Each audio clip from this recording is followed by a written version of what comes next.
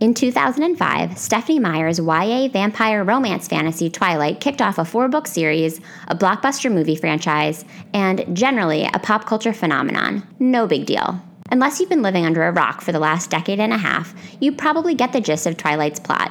17-year-old Bella Swan leaves her home in Phoenix, Arizona to move in with her father Charlie in the perpetually overcast town of Forks, Washington. Once an awkward loner, Bella is something of a celebrity in Forks. Basically, she can't keep the boys away, but there's only one she's interested in. His name is Edward Cullen. Pause for swoons around the world. Edward travels through Forks High School with his wildly attractive family and mysteriously disappears for days at a time. At first, Bella thinks that Edward hates her, but then he saves her from an oncoming van with his bare hands, and it's clear she was very wrong about that. A few more heroic feats later, the truth about Edward comes out. He's actually super in love with Bella. Oh, and he's a vampire, but the kind that doesn't drink human blood. While the scent of Bella's blood specifically drives him crazy, he and his family have been able to settle in Forks because they've learned to rely on other animals for food. Bella's scrumptious smell puts Edward's self-control to the test, though, and so begins one long metaphor for abstinence. Bella is prone to clumsiness and accidents, and once she comes into the Cullen's orbit, she finds herself regularly at risk for bigger dangers too. Think a bloodthirsty tracker vampire who wants nothing more than to kill and eat her. Edward spends most of the book trying to protect her from herself and pretty much everything else. As the series continues, his protective behavior sets up one side of the Team Edward versus Team Jacob debate, which I obviously get into with this week's guest. Kelly Parker Smith is the owner and designer behind Hello World's Paper Co., a company that sells and manufactures rubber stamps and laser-engraved goodies. She is also the co-host of the Creative Biz Rebellion podcast, where she and Caroline Holm mentor other product-based business owners through a weekly show, courses, and accountability groups. On top of all of that, Kelly is also an illustrator and fabric designer for Sweet Bee Fabric Company. Her first collection just arrived in quilt shops. Obviously, Kelly can't sit still and enjoys doing all the things, but don't worry, she still sleeps. Unlike Edward Cullen. She lives outside St. Louis, Missouri with her husband, 3 boys, and their rescue kitten Katniss. And as you can probably tell from her pet's Hunger Games-inspired name, Kelly is a big fan of YA fiction. I'll include links to all of Kelly's projects and social media in the show notes for this episode so you can check out her awesome work. Are you ready to talk vampires, sex, and sexy vampires? Great, let's go to the show. Welcome to the SSR podcast. You may recognize SSR as an elementary school era abbreviation for silent sustained reading, but if you don't, that's okay. What it stands for here is Shit She Read. Each week, we'll crack the binding on an old school read written for kids or teens and talk about it from a kind of grown-up perspective. We'll obsess over heartthrobs, relive the frustrations of middle school, and say an occasional WTF to a beloved author. If we haven't met yet, I'm your host, Allie Hoff-Kosick, freelance writer, lifelong bookworm, and lover of anything covered in rainbow sprinkles. So find your favorite reading spot and a glass of wine. We're about to revisit some literary throwbacks right here on the SSR podcast.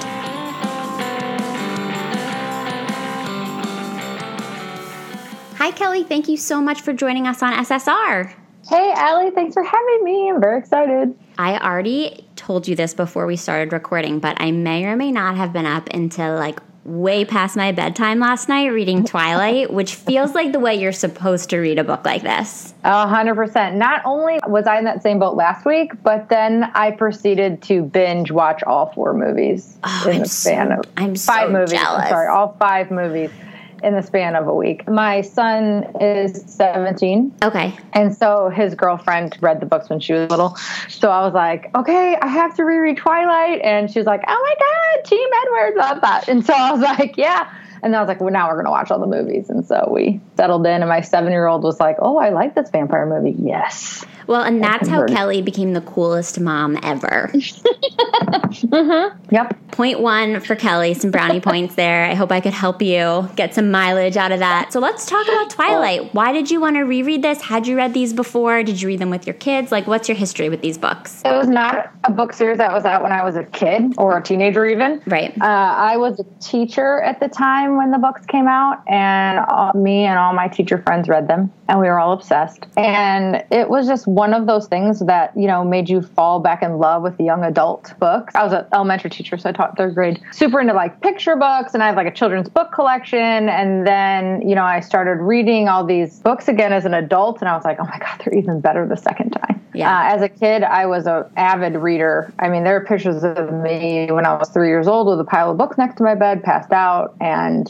same when I was a teenager. I read, oh my God, Christopher Pike, Sweet Valley High. Like, I mean, just all of it. Yeah. And so, and it was just like that nostalgia. I was in my early 30s and they came out and we all read them. And it was like, I don't know, it just took you back to middle school. It was just amazing. I feel the same. I felt the same revisiting the book. I was sort of at that perfect sweet spot when the books came out. So Twilight, which is the first book in the series, came out in 2005. And I was in high school when they came out. So I read them as they came out and was like eating them up along with all my friends. My stepmom got really into them. And I remember one summer when we were just like reading them together on the beach and it was super fun. Definitely was psyched to see the movies and so in love with Robert Pattinson because how can you not be? Who isn't, God? And when he sparkles, it's just over. It is over. I need to watch the movies. Like now that I have... Oh, you do because... I know this is about the book. Okay, I know that. But I have to say one thing about the movies for a second. Yeah. So watching them again, the first one is so cheesy. Because, like in the beginning of the movie, he's trying super hard not to eat her. Yeah. Right? I mean, of course, as one does. And in the movie, you can see like Robert Pattinson's really trying to portray this like internal struggle with the bloodthirst, but he's like super cheesy with it. Like his eyes get really big and his nostrils flare. I don't know. We were just like dying. Like it was almost cringeworthy, but you love it so much. Which I have to say, like, is a great lead into the conversation about the book because I don't know about you, but I feel like that's a pretty good way to sum up how I felt about a lot of this book on the reread. Cringeworthy, but like you can't help but love it. Exactly right. Exactly. Jumping back into the book for this reread, again, thank you so much for being on the podcast and for picking this book back up with me. What was that experience like, those first few pages? Did it bring you back to the first time you read them? Did you have a different experience? Like, what did you think of those first few pages, those first few chapters? The first few chapters totally took me back, and I was like, what took me so long to reread these books? Yeah.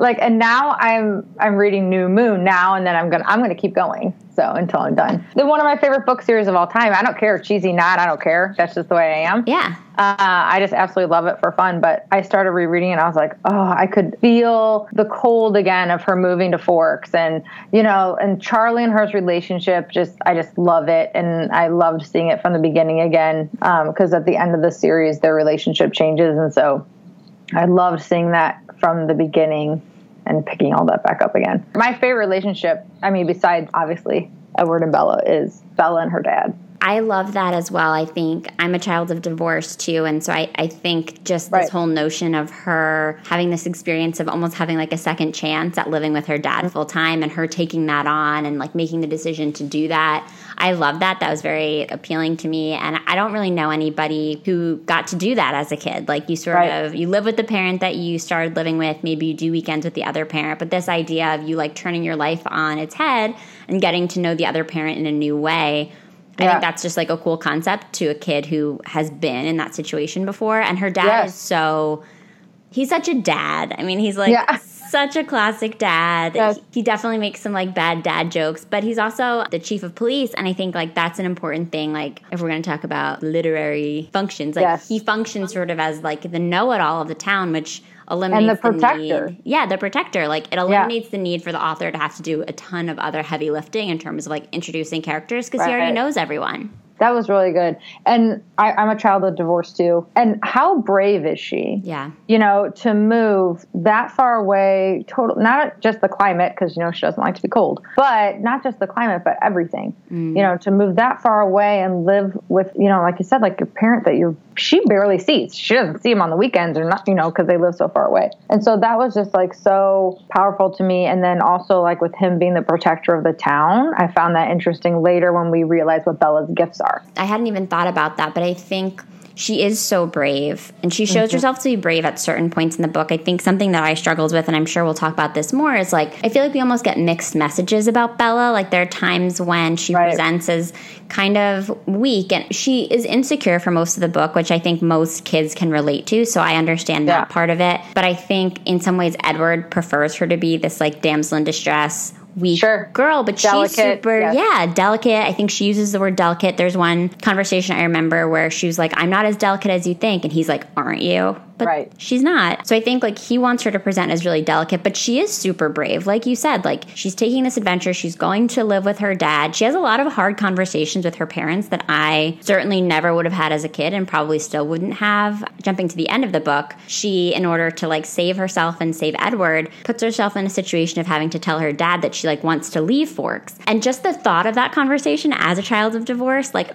made my stomach turn a little bit. But then that also like shows her maturity level as well. So, you know, as further in the books and, you know, she turns 18 and then, you know, they get married and all that stuff, you know, she has to be presented as a mature teenager for all of these things to end up happening to her and it be believable. So I think that conversation at the end of the book made it like, I'm putting his safety first, you know, even if we don't have a relationship anymore, even if he doesn't talk to me anymore, he'll be safe. And so I think that really showed her maturity, her bravery, and just how, again, protective. That's just her nature. She definitely is mature, and maybe that's sort of the distinction. Like, she's mature and insecure, and it is kind of cool that, like, and those clumsy. two... And clumsy. Yeah, and it's cool that, like, all of those characteristics can exist. Like, she can still be mature. What struck me at the beginning of the book was, like, she shows up there, and I know this is the experience of a lot of kids. This was not my personal experience, where she shows up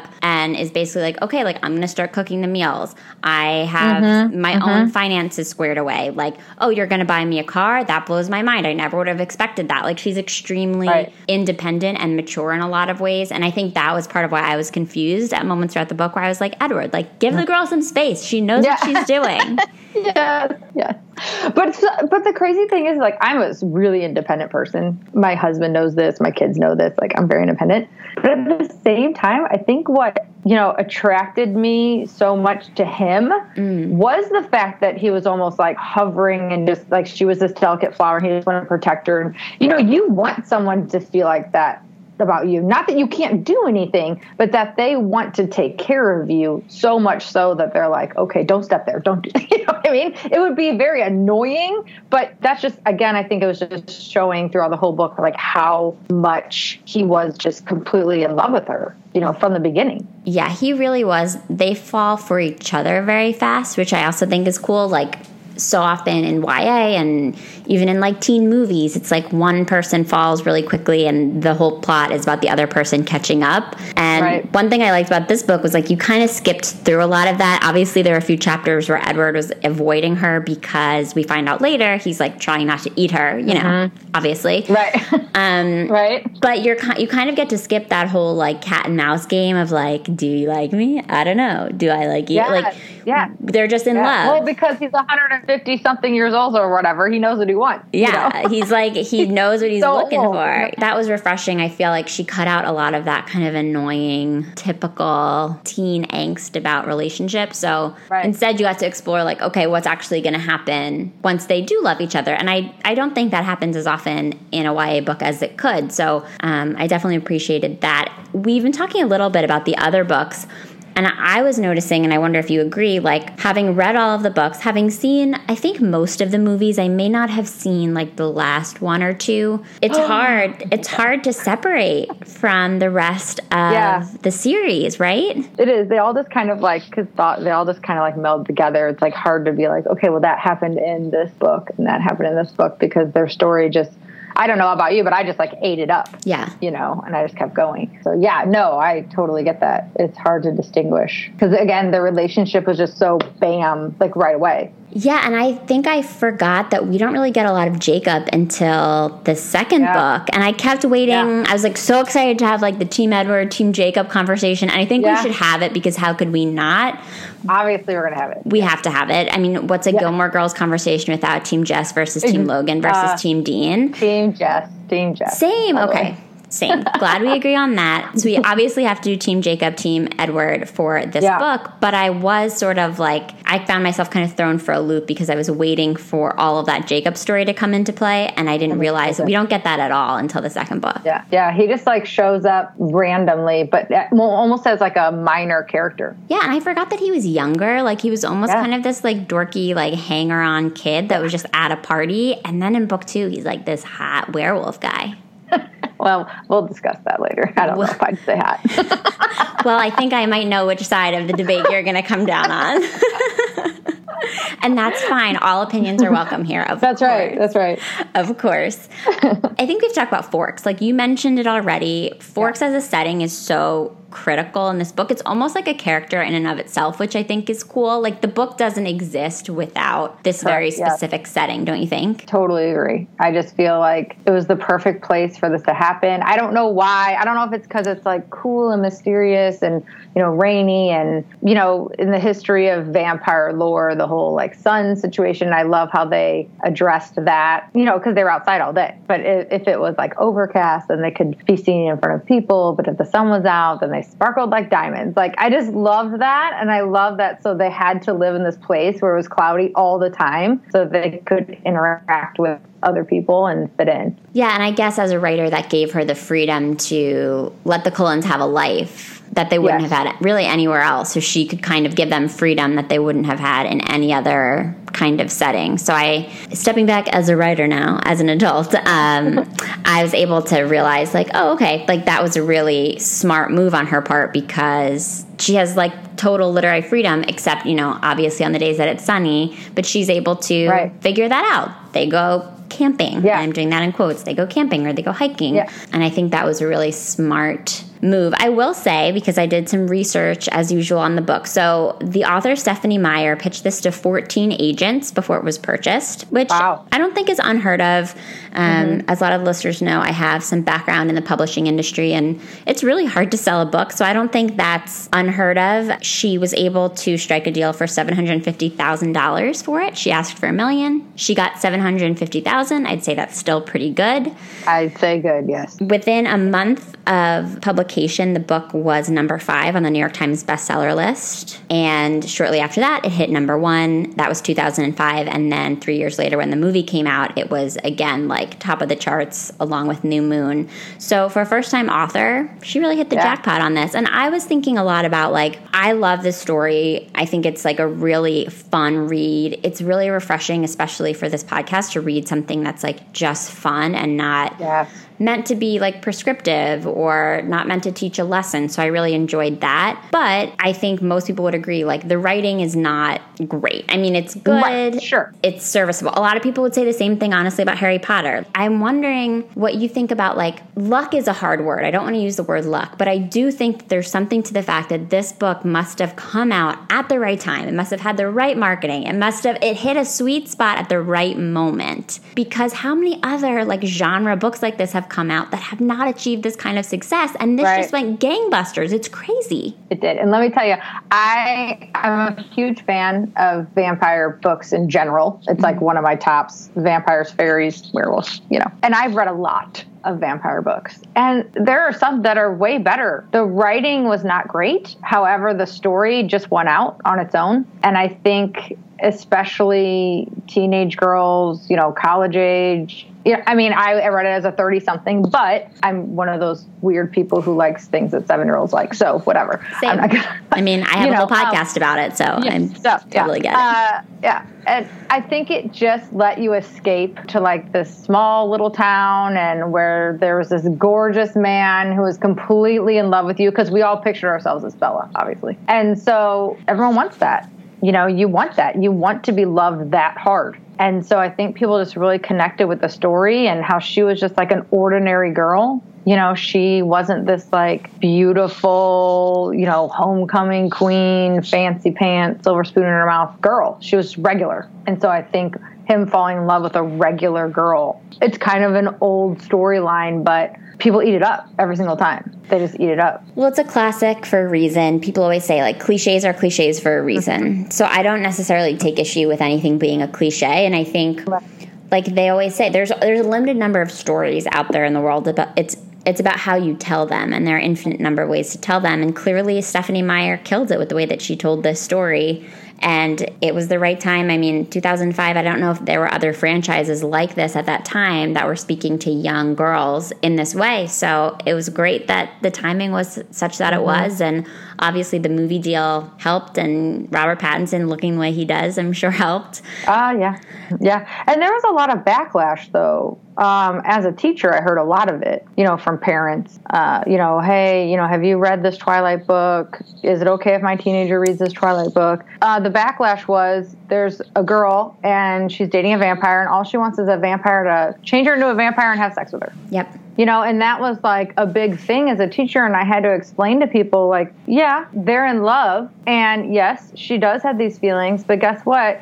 He's 100-something-year-old vampire who is telling her, no, we're going to wait. No, we're going to do it this way. I didn't like tell them like, cause he wants to drink her, Right. There were, underlying good lessons for teenagers at the time. I thought that whole storyline of her, wanting it and him always saying like, no, we're going to wait. We're going to wait. We're going to wait. This is the way I am. I'm old fashioned. I wait till I'm married, all that stuff.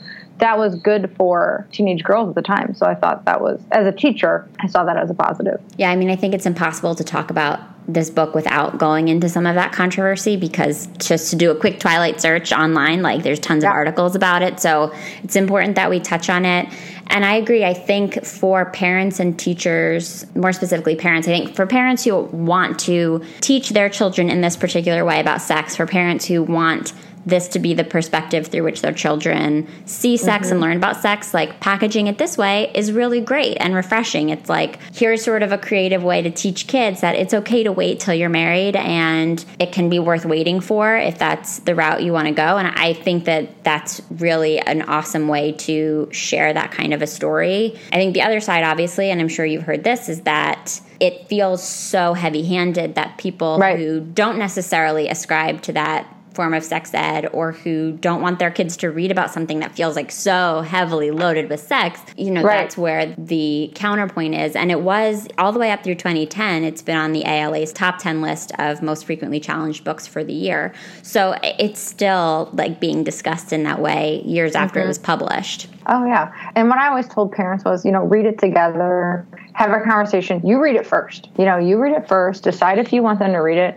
But this is the deal. They're going to read about things. They're going to talk about things, and they're, on their own. So do you want to know what they're reading? So read it first and then talk with them about it. Whenever parents would come to me for book suggestions and they were, iffy on what they were going to have their kids read it first. You can do that. You're allowed to. It doesn't matter if it came out of the kids section. Read it. So, and then have a conversation. I wonder too if part of it is that when this book first came out, it was squarely like young adult. It was marketed to teens.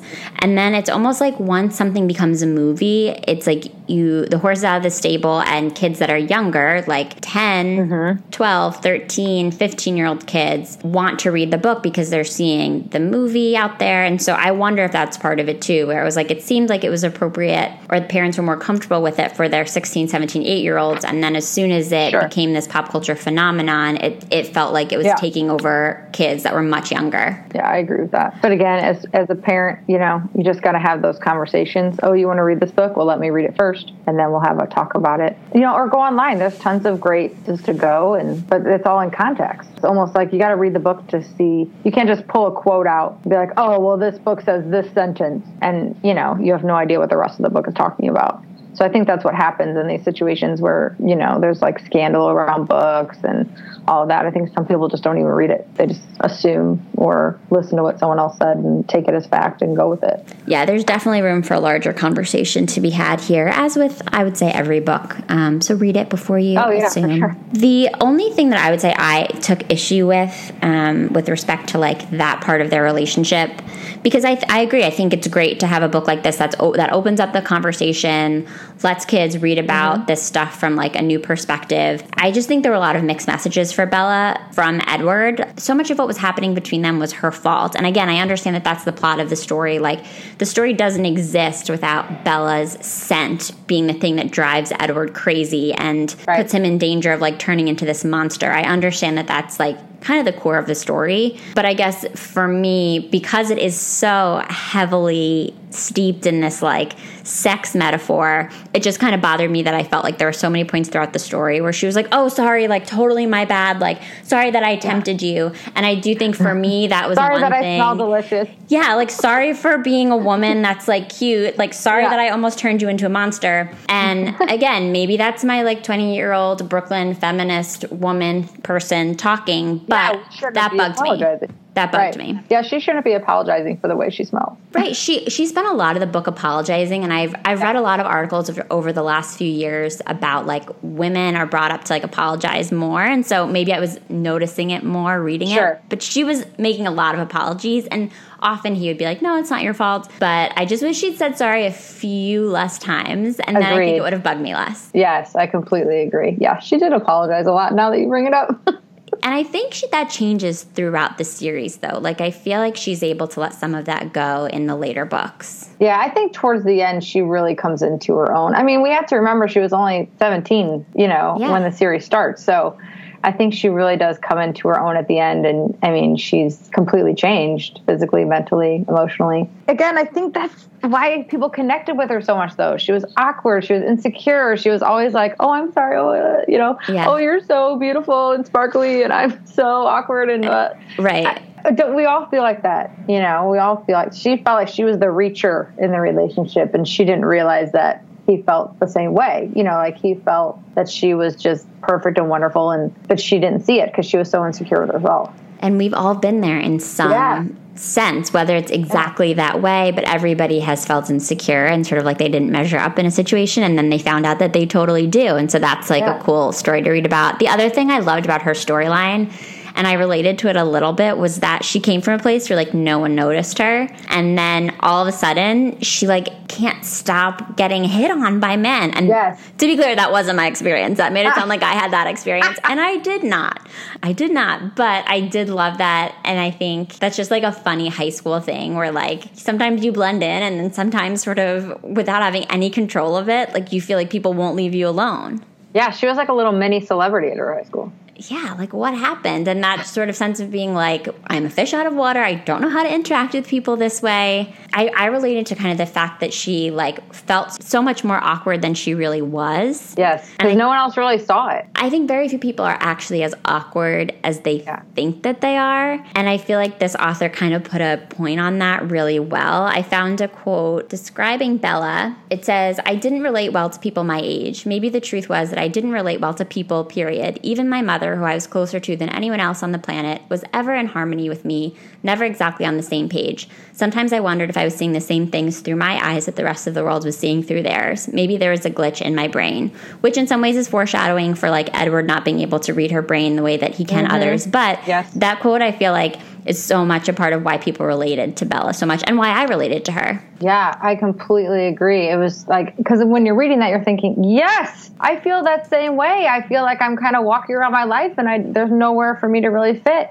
Oh, maybe I would fit in the vampire life. Yeah. Maybe so I just need to meet a hot vampire. Yes.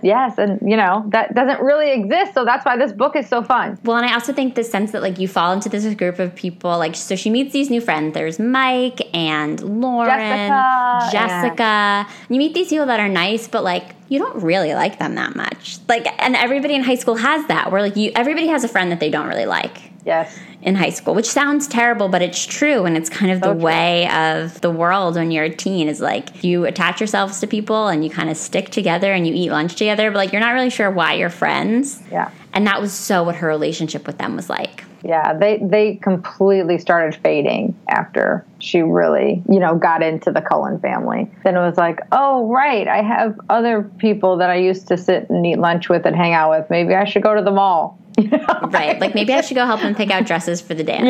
Yeah. It was clear that she didn't really have any. I think that added more to her whole her whole awkward insecurities. She didn't really have any close friends who were human. Yeah, and she internalized that as like, oh, that must mean that I can't relate to other humans. Yeah. She didn't even have anyone from Arizona that she was friends with.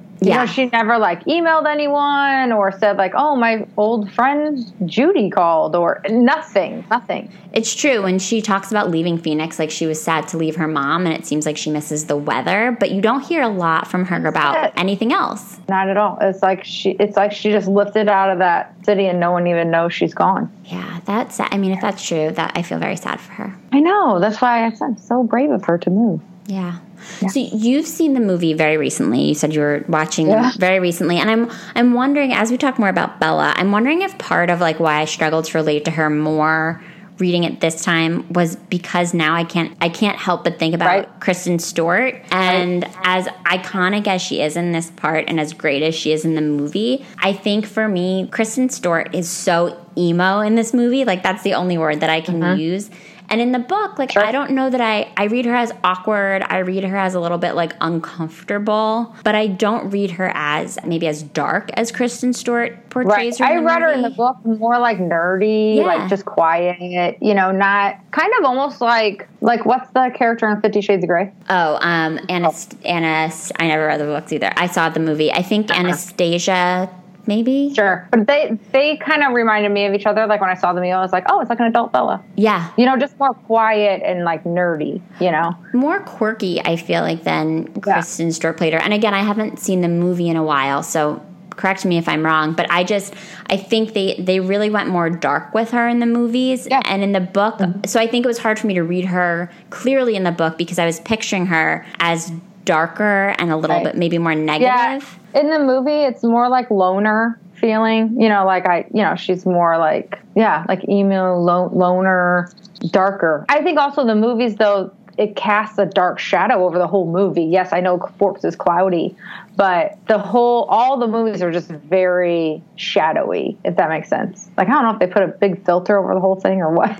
Yeah, it is all very dark. I remember it being very beautiful. Like, the movie is very pretty, very atmospheric. But yeah, that's true. It seems like the book is almost a little bit more like classic high school vibes, where you have like your geeks and your nerds, and Bella is like this quirky, cute, nerdy girl, but not emo and not super awkward, more awkward in her head than she actually is. And then in the movie, it's like everybody's dark. Everyone is. Absolutely. Everyone is. They're all dark and freezing. Yeah. All the time. All the time.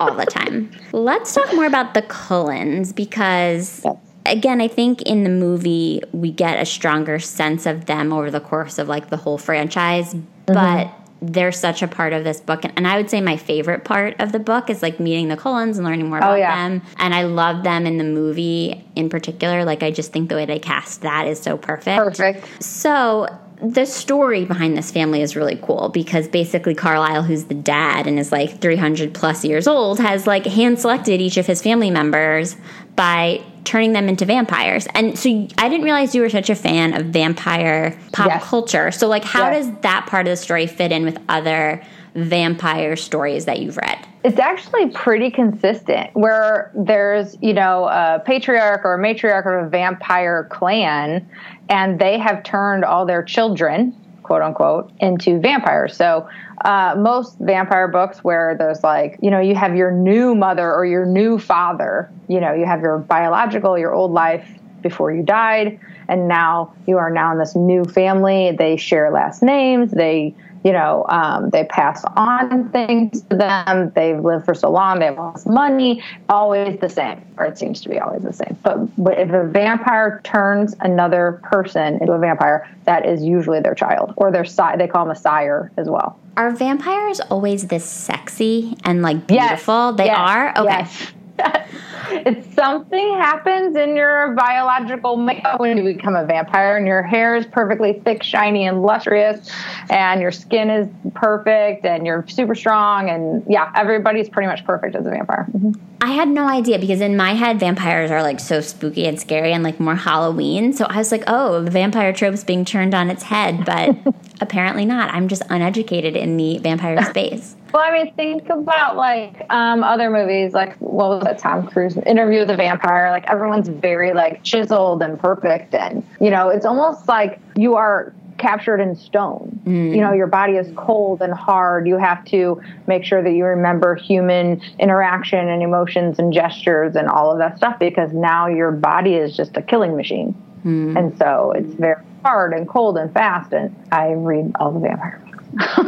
Well, then you are an even more perfect person to talk about Twilight than I realized. Yeah, it was really hard for me to decide what we were going to talk about, but yes, it won out. This seems like the right choice. Bella cannot even read Jane Austen without thinking about him. And in the next book, he leaves her for a while, and she can't even function. Oh, yeah. Like, cannot function. Like, months pass, and she's just a ghost of a shell of a human being. Yeah, I mean, she really does find herself extremely affected by him, and whether his presence or his absence, she's completely ruled by Edward. And I think that is like, as a teen, that's like very romantic, and it's like nice to think about that. I think now as an adult, it's kind of funny, but. Oh, as an adult, you're like, oh my God, what a horrible codependent relationship these two are in. You know what I mean? They literally cannot live without each other, which is super romantic, but at the same time, you just want to like smack them like, wake up. Yeah. You're okay. Yeah. Everybody's fine. And sometimes when my husband's out, I'm like, I'm going to watch Bravo and order Chinese food, and that's fine. And I'm not going to say that I love it, but I'm not going to say I hate it either. That's right.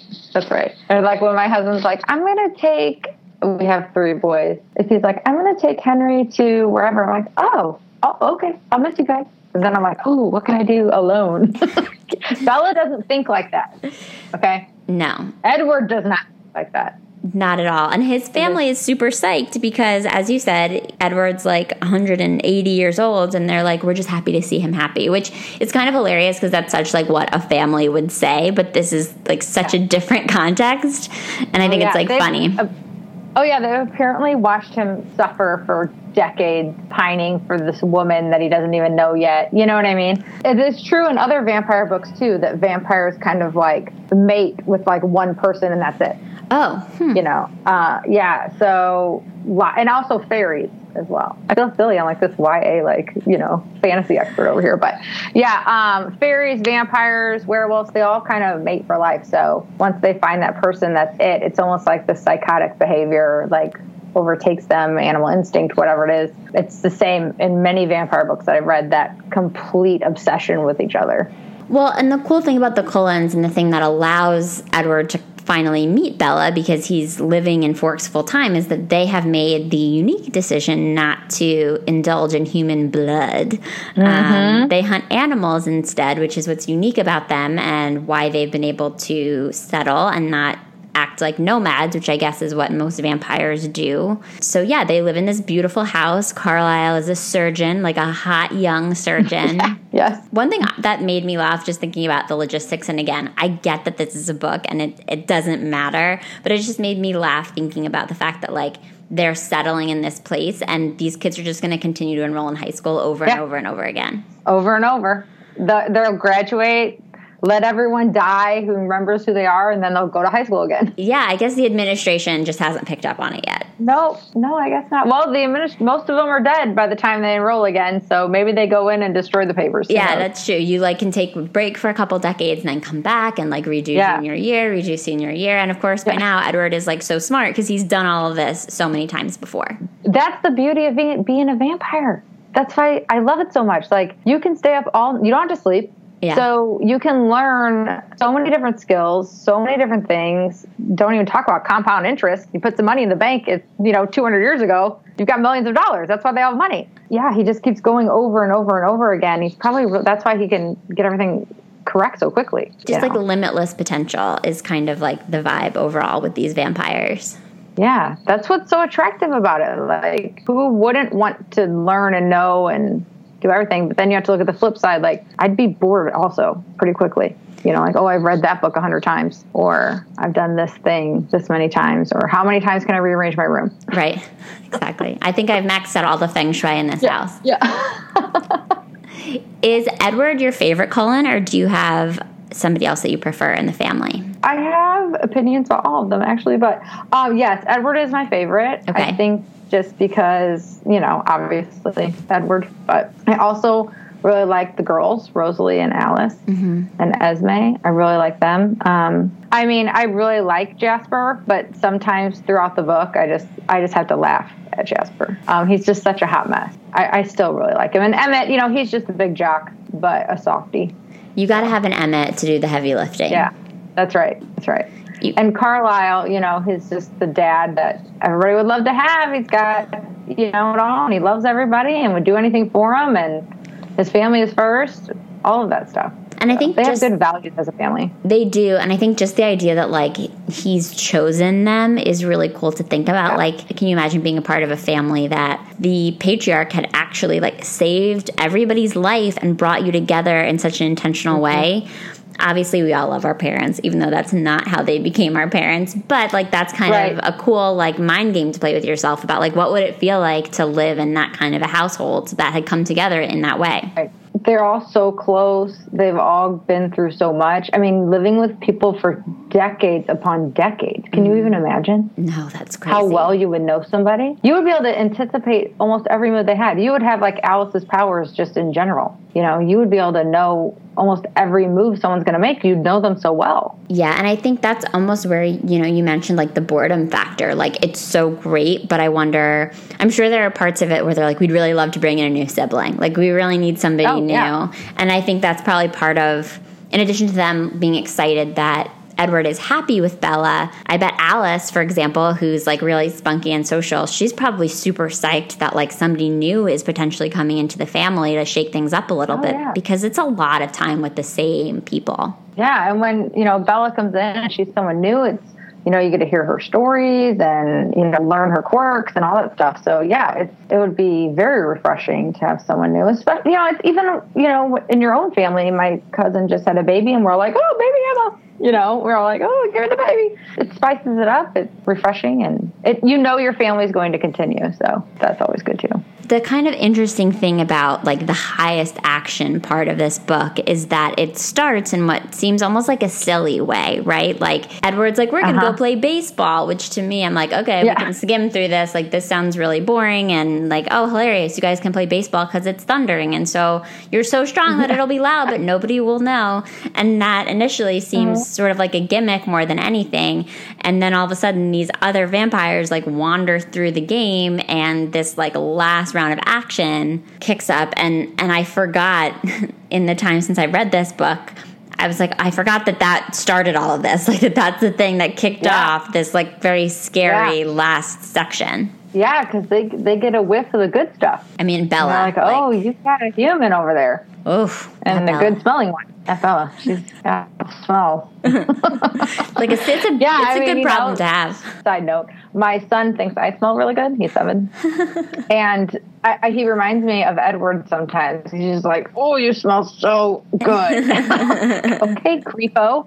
And he, like, wants to be around me all the time. So it's like a little child. But he's always like, yeah, you smell good. Anyway, but yeah, when they're playing baseball and the breeze goes and they get a whiff of her, it's over. It is just over, and Edward knows it. Yeah. And he freaks out. For the first time in the whole book, I was like, your drive to protect her is finally warranted. Like, I'm finally not annoyed with you being, like, constantly on top of her, trying to watch her every move. Now, I'm really psyched that you're taking care of everything. Now you get her out of here and you put her in a bubble. Go. Yeah, do your job. They barely got out of there, and then it was over. And then James was tracking her, and that was it.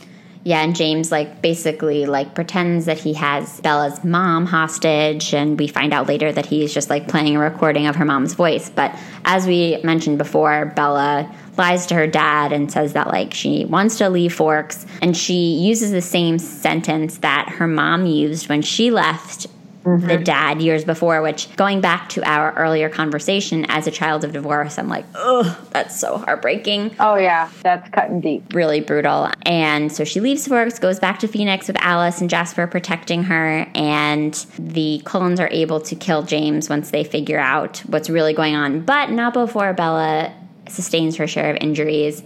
And the kind of, like, big moment with Edward is that he's finally able to learn to control himself because he has to suck James's vampire venom out of Bella's blood. And in order to do that, he obviously, like, can't eat her. He has to stop before her heart stops. Otherwise, it's over. But yeah, and it's really hard for him. And back to the movie, because it's the visual I have. I mean, it is like... it's like sucking the living life out of her. But yeah, he does stop with help of Carlisle. Carlisle's like, you will stop. You love her. You can do this. You've got to save her. And so he does. And then she wakes up in the hospital and he hasn't left her side. Luckily, her clumsiness is a great way to explain why she's in the hospital. Yeah, that is the whole reason we had to make her clumsy in this book. So that in the end, she can justify getting crazy silvery bite mark on her hand and breaking bones and everything because she fell down the steps, apparently. Yeah, I felt like Bella was like validated in the end because the whole time I was like, I feel like we're going a little bit over the top with her clumsiness. And now I'm like, okay, good. Like there was a reason for it. There's a reason why she was so clumsy. Yeah, exactly. Maybe I missed this, but was there a reason why it had to be Edward to like suck the venom out of her blood? Was it because like he loved her, or was it that just was like what they decided? Was there a reason for that? I think that, and I don't know the exact reason, but in my mind it was like because she was his quote unquote mate. And in other vampire books and vampire lore, if another mate or another person, another man, another woman, whatever, sucks of someone's blood, they're kind of connected. And so I think Edward had to do it because if Carlisle would have done it or Alice would have done it or whatever, then they would have another connection with her. Okay. And vampires are like very territorial. That's just my like impression of it. I don't think they ever like talk about or discuss it. But vampires are very like territorial, and so it's Edward's Bella. So he has to take care of her. Was kind of like my take on it. That makes sense. And I figured it was like something along those lines, but I also was like, oh, and all of a sudden now he's sucking the venom. Okay, great. On it. Okay, keeping up. Yeah. Well, and then, if he lost control or whatever, then, Carlisle has more control than him. So maybe that was more the thing too. Like Carlisle was going to oversee the situation. Like, you're going to do this, but I'm going to be here in case you need help or whatever. But this is your person. So you need to be the one that does it. Right. Well, and this, of course, kicks off the whole conversation, which continues then into the other books about will he or won't he turn her into a vampire? And I think most people who have been exposed to any sort of pop culture over the last 15 years know that Bella does become a vampire eventually, but it does not happen in this book. No, it does not. Not for a while. It's like the third or fourth book, I think, that it happens. Fourth book, yeah. Because he doesn't want to. He feels like being immortal is kind of a pain, and he doesn't want to inflict that on her. And obviously, for the sake of the book, there's some romance about their forbidden love and about the fact that, like, biologically and physically they have some of these distances between them. It's a Romeo and Juliet story. And then if she were to turn to a vampire, it changes the story. And at the end, it did change the story. But let me tell you, I wanted more. I wanted more books with Bella as a vampire. Yeah, I think that's when it got, like, really juicy. Yeah, I agree. The fourth book's my favorite. I think so, too. I think that was my favorite. Again, it's been a few years, but that was my favorite. I did laugh at the fact that, like, he got her all dressed up for the prom at the end of this book, and she was like, oh, this must mean that he's going to take me somewhere and change me into a vampire. And he's like, nope, just taking you to the prom. Kidding. Yep. You have to have these human experiences. Here we go. She's like, seriously? Yeah. Like, she doesn't even dance well. Like, she's so awkward. It's just so funny that she even went, but he wanted her to have that. And she honestly probably could have cared less, but she was happy to be with him. Well, and it's such a testament. I think something else that's really cool about Bella throughout the book is, like, she's so hilariously comfortable talking to him about, like, the mechanics of being a vampire. None of it throws her off. Like, she's not scared when he talks about, like, hunting or what it would be like to be changed. And she's not put off by any of that. And so I think the fact that when she's told to get dressed up, that the fact that her first thought is like, oh, so this probably means that I'm going to become a vampire. Like, that's such a testament to, like, how mentally strong she is, that all of this is perfectly okay, if not, like, very welcome to her. Yeah, she was ready the whole time. She was ready for 4 books. Okay, I'm ready. When's it happening? Let's set a date. I'm ready. Yeah. When can we do this? And he just kept going, not yet. Let's wait. Plenty of time. She's like, no, I'm fragile. I'm going to die. And he's like, no, you're not. Be good. She's like the girl that, like, wants to get engaged so badly and has her nails done for, like, a year straight, just waiting for, like, every time you go out to dinner, you think it's going to be the big night, and it's just not. It's just dinner. So we are coming near the end of the hour, which means we have to talk Team Edward versus Team Jacob. And I think I know which way you're going to go. And I want to hear... Is it clear? It's totally clear. It's clear, and I just, like, want you to tell me all about it. Yeah, I've been Team Edward the whole time. Okay. From the beginning. Yeah, I mean, I like Jacob. I like Jacob in the book. I definitely don't like Jacob in the movie. And only because this is a funny story, but when the books came out, I'm reading the books, and I'm Team Edward all the way, like, just something about him. I don't know if it was... how old he was, and I love, history and all of that. So I don't know if that whole romance part of him like spoke to me when he likes classical music. He, all of those things. He's read like a ton of books, super smart. So I just love all that.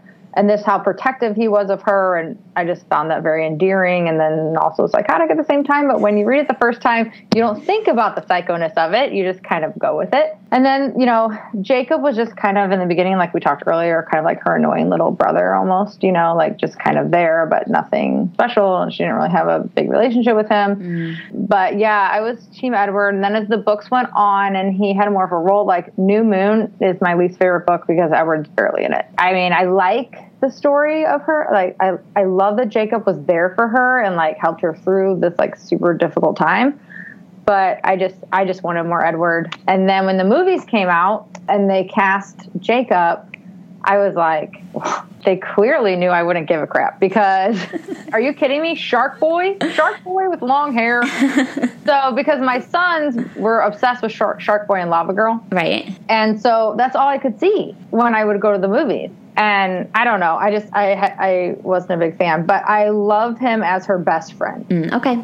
I love him as her best friend. I think that's their perfect relationship. I didn't see them falling in love again. I couldn't picture Bella, living in the wolf pack and all. I just couldn't see it. I felt that she connected more with the vampires and that was just more her world. And yeah, I couldn't see her being a wolf girl. She had to be the vampire girl. I hear all of that. I think she definitely is more a vampire girl. And I will say I was totally Team Edward last time I read this book. I think part of it was just like this idea of a man in his case, like a cultured, smart, traveled man who like sees this girl who feels that she's very ordinary and realizes that she's very extraordinary. Right. Despite what anybody else says or thinks, and like puts all of his energy into making her life comfortable and happy and safe. Like, I think last time I read this, that was all you had to say. I was like, great, done, wrap it up, Team Edward, all day, every day. I don't remember enough about Jacob throughout the rest of the series to say that I'm firmly Team Jacob. After reading this book, I think I will have to go back to New Moon because that's obviously like the Jacob book. It's the Jacob book, yes. But I will say that after reading this book, I am not Team Edward. So I don't know that I'm Team Jacob yet, but I don't think I'm Team Edward. I just found him to be like so annoying and problematic. And again, maybe it's like 28-year-old Brooklyn girl here talking like, he drove me crazy. Like, I did not like that his form of flirting with her was to be like condescending. Like, I felt like all that he did was tease her. And it just bothered me. I get that can be read as like banter and sure. And that is fun and cute sometimes, but it was just too much for me. And like, I just felt like he was so rude. He was like, Bella, I've already expended a great deal of personal effort at this point to keep you alive. I'm not about to let you behind the wheel of a vehicle when you can't even walk straight. It's her freaking car, man. Like, what do you mean? What are you talking about? Yeah, well, she's clumsy. I get it. Like, because he's like, come on. I'm trying so hard to protect you, and you keep putting yourself in this like totally dangerous situations on purpose. Right, but then I'm like, okay, like Dad. An adrenaline junkie. He has a very big job to do. He did. I mean, that's true. And I guess, like, when I remember that he's so old, then I can be like, okay, so this, like, patriarchal, like, fatherly thing makes sense. He's a man of the world. But when I think about him as just, like, some hot dude in high school who happens to be a little bit mysterious, I'm like, who the hell do you think you are? But that's just me. I mean, like I said, I'm not going to say I'm Team Jacob yet. Yeah, but see, that's the curse sometimes of reading our, young adult books as adults, is that we forget sometimes what it was like to read it as, a younger person or for the first time. And now we're like reading it again and we have all these new ideas about the world and these new views and we like overanalyze everything and, you know. And then it's like not fun anymore. Yep. And such is the story of this podcast. I'm afraid that I've ruined a lot of things for a lot of people, but I do think we've had a lot of fun along the way. So I think it's super fun. I love rereading stuff from when I was a kid, but sometimes when you reread things, you can be like, oh God, that would not fly now. or, oh, in light of this, I don't know how she got away with writing whatever. But I think we have to keep it all in perspective as this was something from my childhood and it was fun and I really liked it. But Jacob is a great best friend. I think it's kind of weird at the end. Well, not weird at the end, but it makes everything full circle because he imprints on Bella's daughter. Oh, right. That was weird. That was super weird. And so that was kind of weird. But after reading the book and then watching all the movies again, that's why that love triangle was so intense. It's because he wasn't obsessing over Bella. He was obsessing over Bella's eggs. That's true. Oh, he was already connected to her. They just didn't know how. They were connected. Because once she had the baby, it was like she felt literally nothing for him anymore. Except my friend. But there was no mixed emotions, no do I love Jacob? Do I love Edward? It was all gone. It's all biology, people, is what we're trying to say. It's all biology.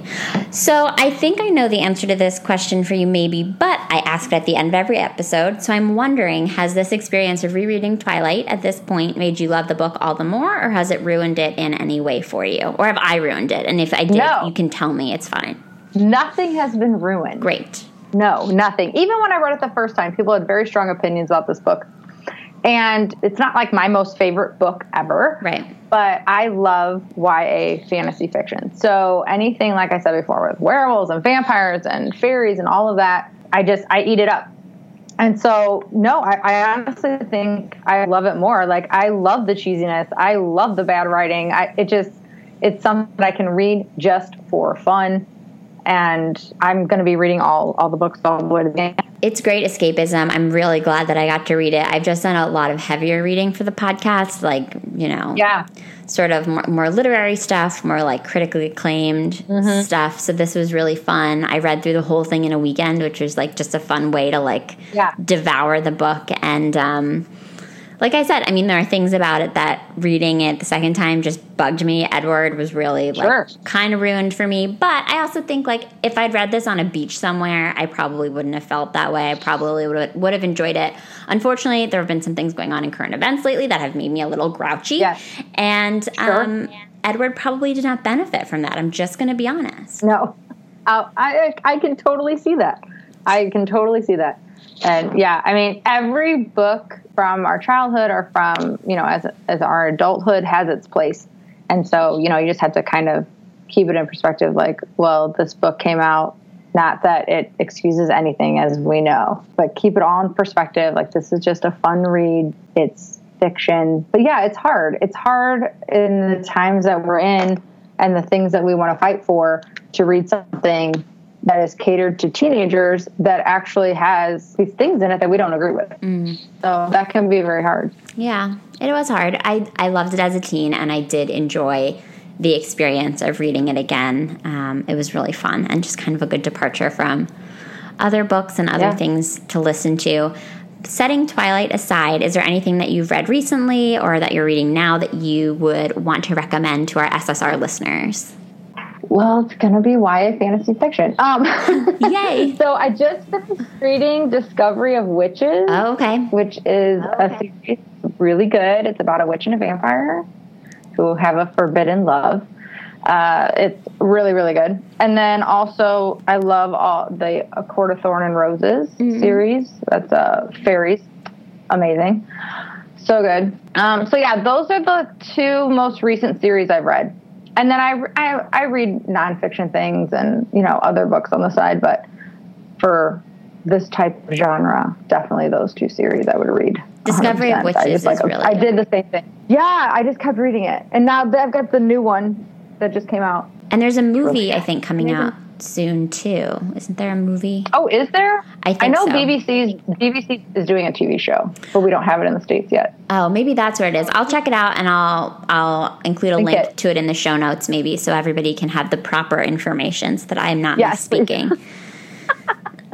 Yeah, but Discovery of Witches was really good. I couldn't put that one down. I think the second book was a little bit harder for me to get through. Sometimes when I read books, if there's a little too much detail, I have to kind of speed it up a little bit. But yeah, we've all been there. Well, I'll include links to all of your recommendations in the show notes, as well as a link to Twilight for those who want to buy it on Amazon. I would absolutely recommend a reread. It really is fun and a good way to spend a weekend if you have some time to just like curl up with a book this fall. Definitely cozy, like flashbacks to high school vibes for me. And Kelly, thank you so much for choosing the book and for coming on to talk with me about it. It was really fun. Oh, you're welcome. This was awesome. I will talk vampires all day long. Clearly, I might have a problem. Well, then this is the right place for you. Welcome. You found your people. I love it. Thanks. Thanks.